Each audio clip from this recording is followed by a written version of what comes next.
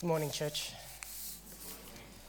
So it's just bringing you another verse of scripture. I don't know how you understand Hebrews chapter 4, verse 12. For the word of God is alive and active, sharper than any double-edged sword. It penetrates even to dividing soul and spirit, joints and marrow. It judges the thoughts and attitudes of the heart. I wonder if that might be our prayer this morning, that we might believe together that indeed God's word is alive and active, that by his Spirit, God brings his word to bear upon us. And if we are open, his word can judge the thoughts and attitudes of our hearts. That we would be okay with God doing that it would be okay for God to examine us this morning. That through his word, he would be allowed to look at and judge the thoughts and attitudes of our hearts. So we are continuing our series on Jeremiah, but we are also celebrating Pentecost, so there's a lot to jam in there. And just so that we know where we're heading in this message, I'm going to ask if I could have some volunteers that want to have some fun, do something fun up here for a moment and help me out. I need some volunteers to help us celebrate Pentecost. Anyone with a childlike heart, doesn't have to be a child, just childlike heart. That is people who can still approach life with wonder, people who know they have limitations and are okay with being dependent. Anyone with a childlike heart? And if any children 6 years and below may need to be accompanied by parents. Oh, hang on, how many are we going to get? I can't have more than 20. Or maybe 10.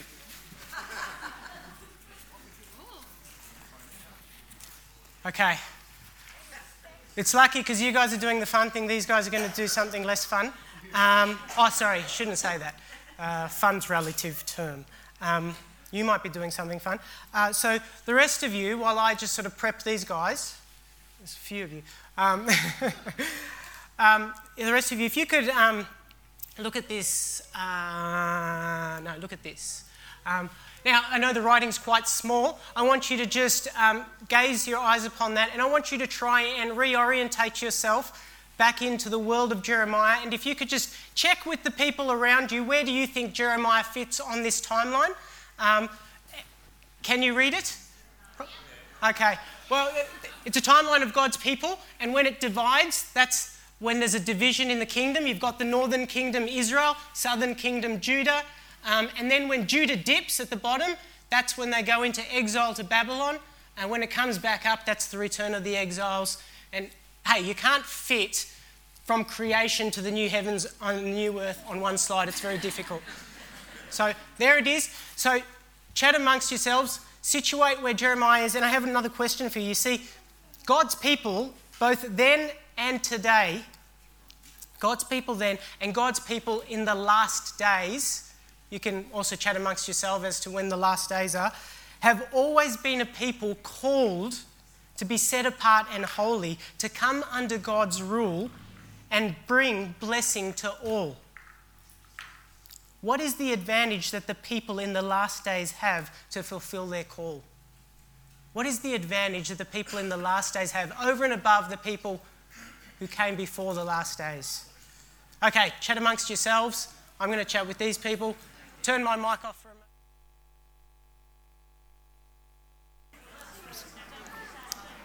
moment. Okay, how'd you go? You've situated Jeremiah? Yes? So Jeremiah was doing his prophetic ministry prior to the exile of Judah. So somewhere around just before the dip. And during the dip, he was also ministering. And so he was ministering prior to the exile and also during the exile. And so that's, hopefully you've situated where Jeremiah is. How'd you go with thinking about what advantage do we have as people in the last days? The last days, by the way, is between when Jesus came and when he will come again. The last days. So if you mentioned the Holy Spirit, you're spot on. It was promised that in these last days God would pour out his Spirit, and that on the day of Pentecost, when God poured out his Spirit upon the disciples, which is often, as Andrew mentioned, been called the birthday of the church. So I just want to say, happy birthday, church!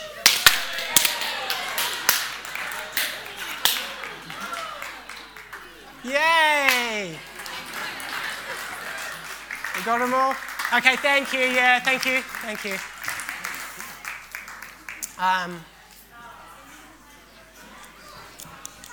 I don't know if I'm responsible for the cleanup. I suppose I might be.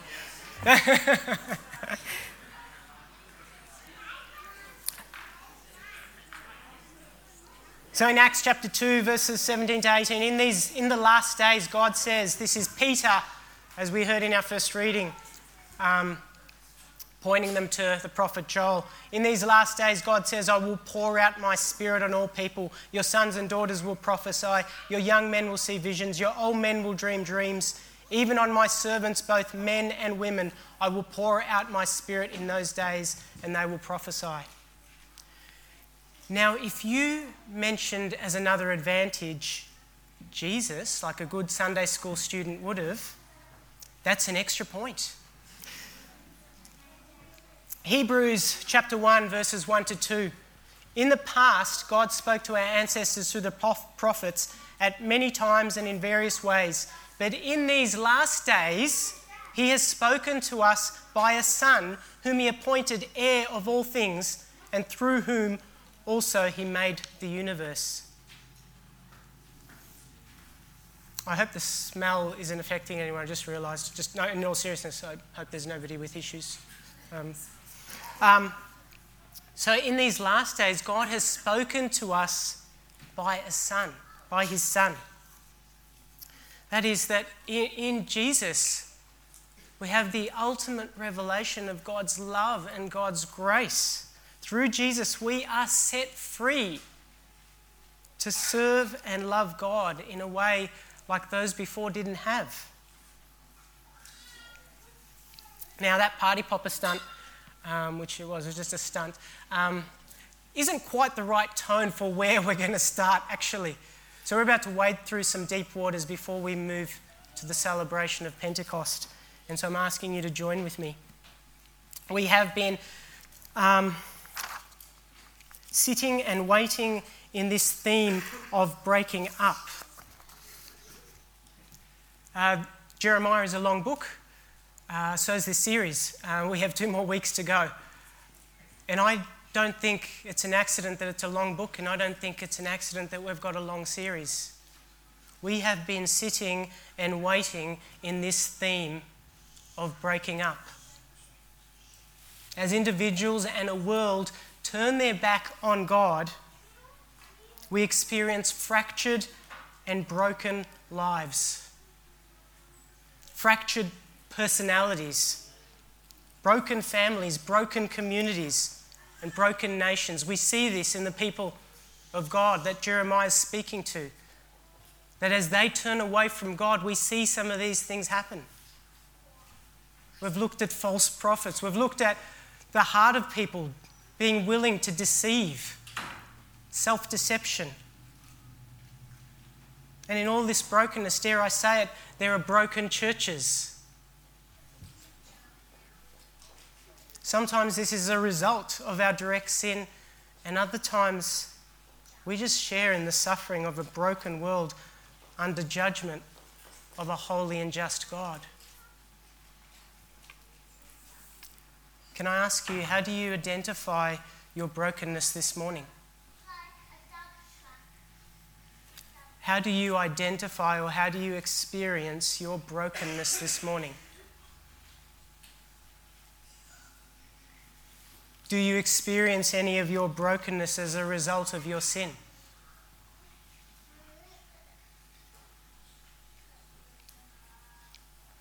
One of the things I was ordained to do and is supposed to do quite regularly is declare to God's people God's forgiveness. If I'm to regularly declare God's forgiveness to his people, that has the underlying assumption that God's people regularly declare or confess, I should say, their sins. Do you experience any of your brokenness as a result of your sin? How do we as a church understand our brokenness right now? What I mean is, do we recognize that we are indeed a broken people? Do we recognize that we don't love the Lord our God with all our heart?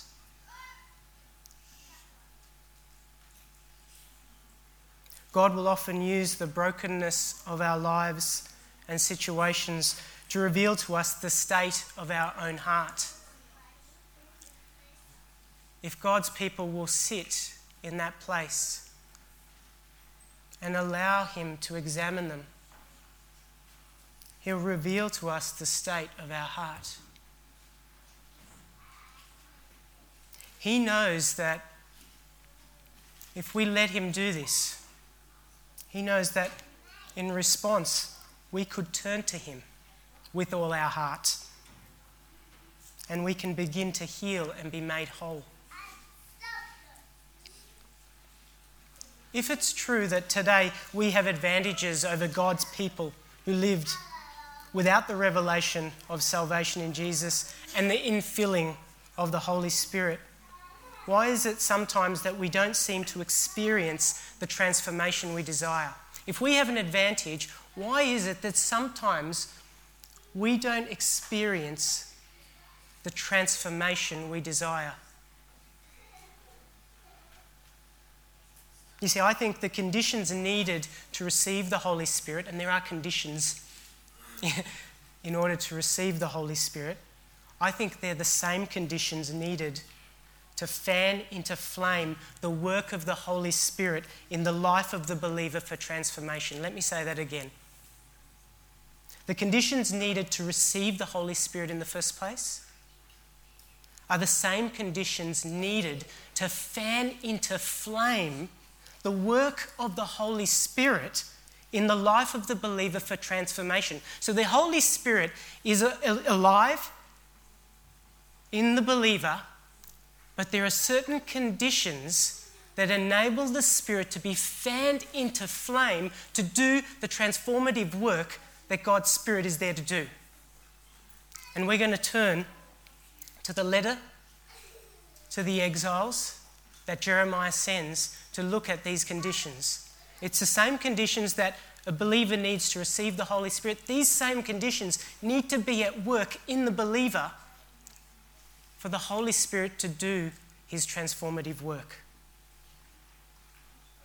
And so I believe that in Jeremiah's letter to the exiles, we will see the conditions needed to become a transformed people. In verses 4 to 9, so the start of our reading, it was just an introduction saying this is a letter. So Jeremiah's in Jerusalem, letters being sent to the exiles. So some people have remained in Jerusalem, some were exiled, and so Jeremiah is writing a letter to them.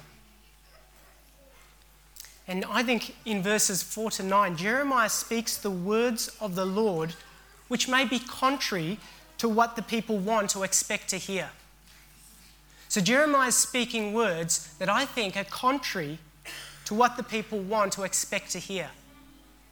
So Jeremiah says things like, build houses and settle down and plant gardens. They've just faced the atrocities of war. They've been ripped from their homeland. They're in the homeland of their enemies. And Jeremiah says, build houses, settle down, plant gardens.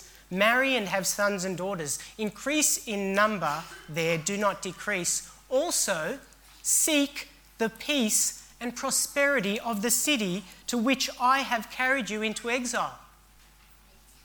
Pray to the Lord for it, because if it prospers, you too will prosper. Now, last week, Andrew was talking about false prophets. There were false prophets not only who also went into exile, there were false prophets back in Jerusalem. So Jeremiah is writing and he's competing against these false prophets both in Jerusalem and in Babylon. In Jerusalem, if you look just a chapter before, you'll read about the prophet Hananiah. Hananiah is telling the people there in Jerusalem, God is going to break the yoke of Babylon and God is going to bring back the people in 2 years' time. Jeremiah's saying something very different. This is going to be a long stay, guys. Some 70 years. You better settle down, build houses, have families, and seek the peace and prosperity of this city, for in its prosperity is yours.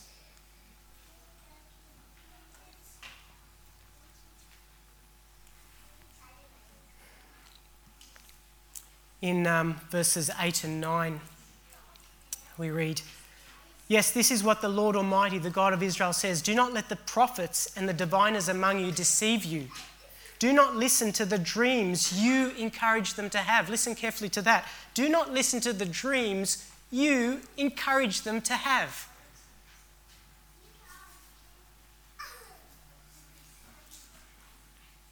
They are prophesying lies to you in my name. I have not sent them, declares the Lord.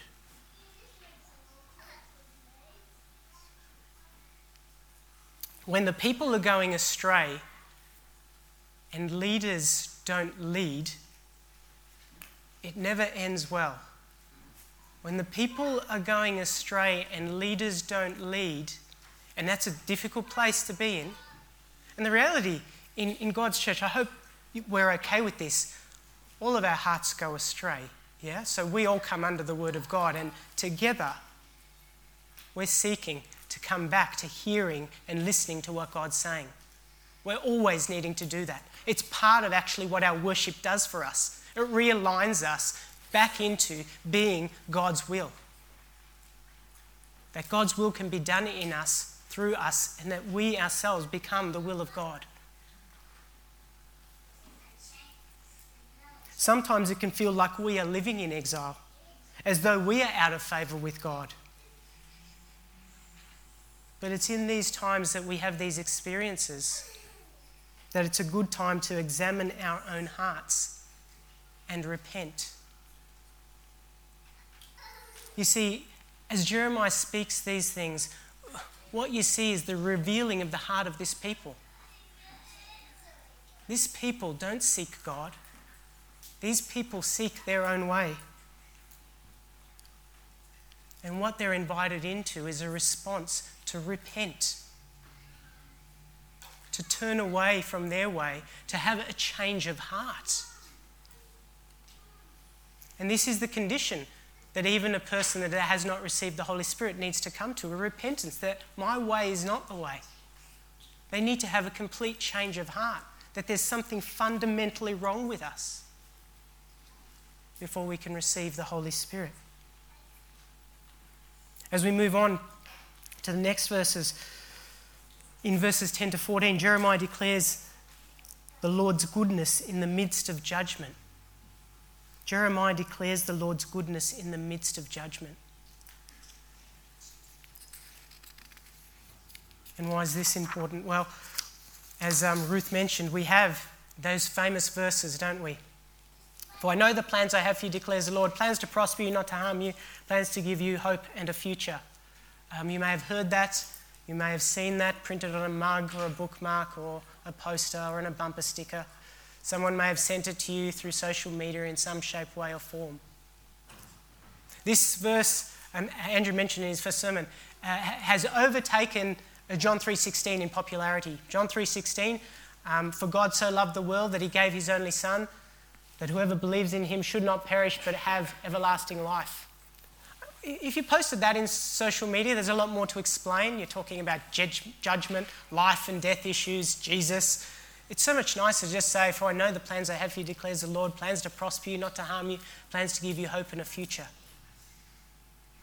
The way that sometimes that verse is abused is from an individualistic sort of place where this is a word given to God's people. We take it and we say, God is blessing whatever's happening in my life. This is a part of God's good purposes and plans for me. That's somehow how it's misapplied. But I'm not having a go at those of you that love that verse, because I love that verse and it came to me in a time when I needed to hear it. And I didn't know the context of it, but I believe that the Holy Spirit sometimes can commend things to us even without our understanding, quite being there to understand the context from which it came. But the way that it came to me was in a time when it was dark for me. And I needed to know that God was good, actually.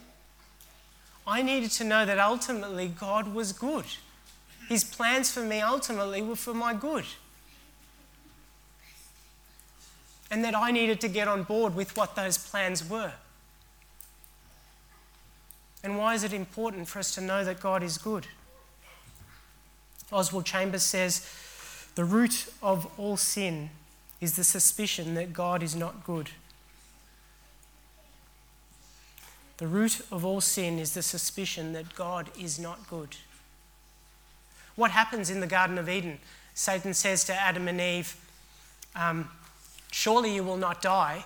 God knows that when you eat of this, you shall be like him. What just happened? A seed, this sneaking suspicion that God is not good. God's holding something back. God's just wanting to be a party pooper. Rain on our parade. There's such a strong need and reminder that God is good. His judgments are good. This people have 70 years to reflect, to consider the condition and state of their heart. It might lead them to do those verses that follow verse 11. These verses are not so often quoted. Then you will call upon me and come and pray to me, and I will listen to you. So God will listen to us when we call upon him and come and pray to him. You will seek me and find me when you seek me with all your heart. God wants us to get on board with his plans. He wants us to have a change of heart, to repent and believe. You see, it's so important to know that God is good because it provides the grounds for our heart to trust. So it doesn't matter what we say with our words, if deep down we have this sneaking suspicion that God isn't good, sin will have its way. But if God is good and this is wrong, then what God has for me must be better. The conditions of repent and believe are not only what's needed to receive the Holy Spirit, but are the same conditions needed to fan into flame the work of the Holy Spirit in the life of the believer for transformation. So you receive the Holy Spirit by repenting and believing. You fan into flame the work of the Holy Spirit in your life through repentance and belief. We continue to repent. We continue to recognize that we don't love the Lord our God with all our heart. Why don't you love the Lord your God with all your heart? Why? Because you love other things. We love other things. We have other loves.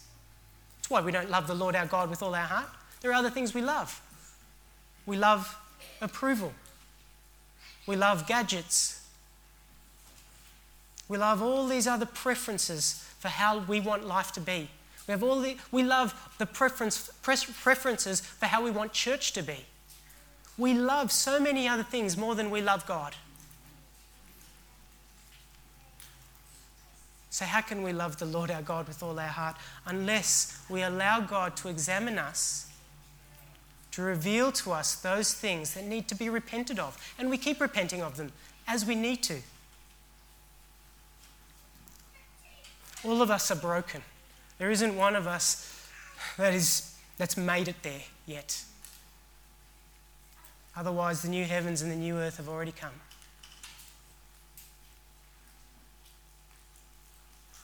Who else in this congregation knows what you're working on?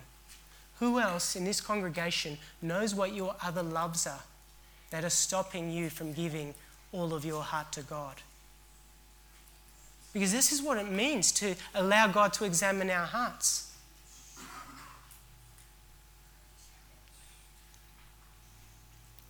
We need the Holy Spirit to live the life God has called us to. That is without a doubt. Jesus' final words to his disciples in Luke's Gospels are, I'm going to send you what my Father has promised, but stay in the city until you have been clothed with power from on high." So God's people, before the exile, were called to be a separate people, a holy people. Through Abraham, the promise was that blessing would come to all nations through God's people. Now that they are an exiled people, still they're called to be a blessing in this city, in the city of their enemies. Jesus, giving this mission to his disciples, knows that they need God to carry out this mission, to live the life that God has called them to. The Holy Spirit is God's transforming presence in us, and we need the Holy Spirit to be at work in us for healing, for wholeness, in order that we might fulfill our calling to be a blessing. When we are honest with ourselves, we realize that we do not seek God with all our heart. And when we do that, we begin to see that our heart has other loves. And only when we repent of these other loves and believe and see our relationship with Jesus as the surpassing worth, only then is the Holy Spirit free to continue his transformative work in us.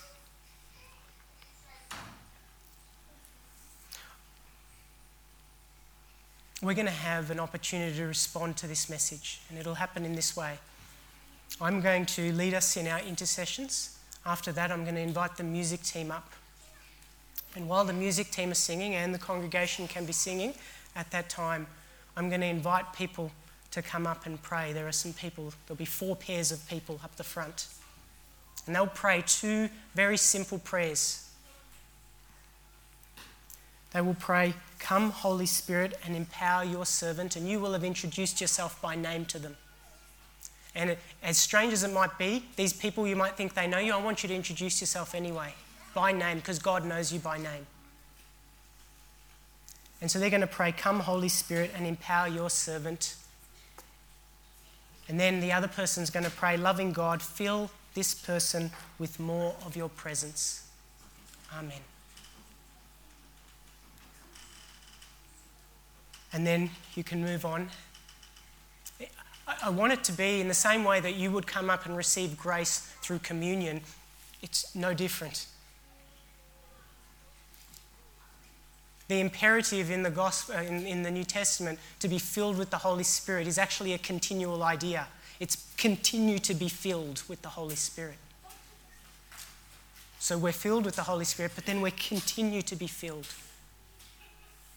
And it's not just an empowering we're asking for. We're asking for more of God in our lives.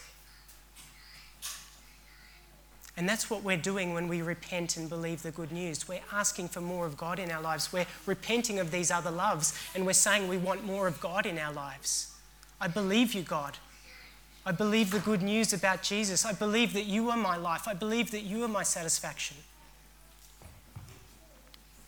And so I'm going to lead us now in our intercessions. And you may even want to have a chat to your children during this time. Some of them may want to respond. You might want to explain to them this opportunity that they may have. So let us pray for the world, for the church, for ourselves and those in need.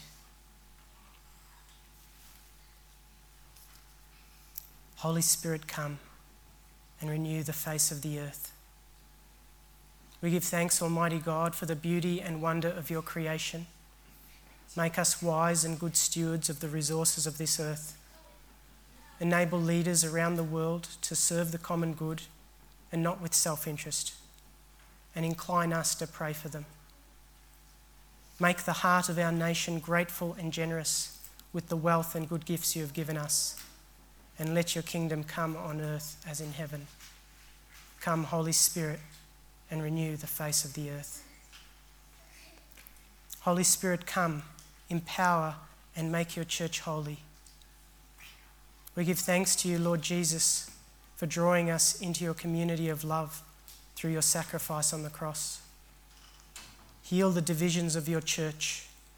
Purify its message by the gospel of grace, and sustain and empower our ministry to a world in need of you. Especially strengthen and comfort those who face severe persecution and suffering for the sake of your name, Jesus. Also, we particularly hold up to you Kerry, Bethany, and Irene as we partner with them in mission. Be their defender and provider according to all their needs. And Father, may the assurance and confidence of your love for us in Christ grow in Tim and Mark and Chris, who wasn't here today. And may their commitment and reaffirmation in the faith of the church encourage us all in our own commitment to you. Come, Holy Spirit, empower and make your church holy. Holy Spirit, come, heal and make us whole by your presence. We give thanks, loving God, for the communities in which we work, learn, and live. Enable us to be an expression of your transforming presence, that others would know your healing touch. Be especially with those who are in great need in our community here. Be with them in confusion and pain. Heal the wounds of body and mind. Break open the prisons of fear, self-doubt, and despair, and strengthen them to face the future with faith, hope, and courage. And fill each of us with the peace and joy that comes from your eternal presence. Come, Holy Spirit, heal and make us whole by your presence. Trusting in your goodness, we offer all these our prayers to you, O God, in the name of the Father, and of the Son, and of the Holy Spirit. Amen. I invite the music team up. Thank you. And so as the music team comes up, I encourage you, to take this opportunity to have the body of Christ pray for you, that you might have more of God in your life. You might be empowered for the call that God has on your life. And so I'm going to invite those that are praying also to come up and stand. Thank you.